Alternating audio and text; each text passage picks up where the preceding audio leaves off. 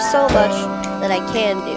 Now, people sometimes ask me questions like, isn't it hard living with progeria? Or what daily challenges of progeria do you face?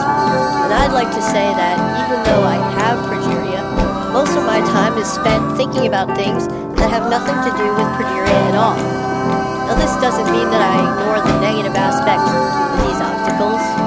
When I can't do something like run a long distance or go on an intense roller coaster, I know what I'm missing out on. But instead, I choose to focus on the activities that I can do for things that I'm passionate about, like scouting, or music, or comic books, or any of my favorite Boston sports teams. Yeah. So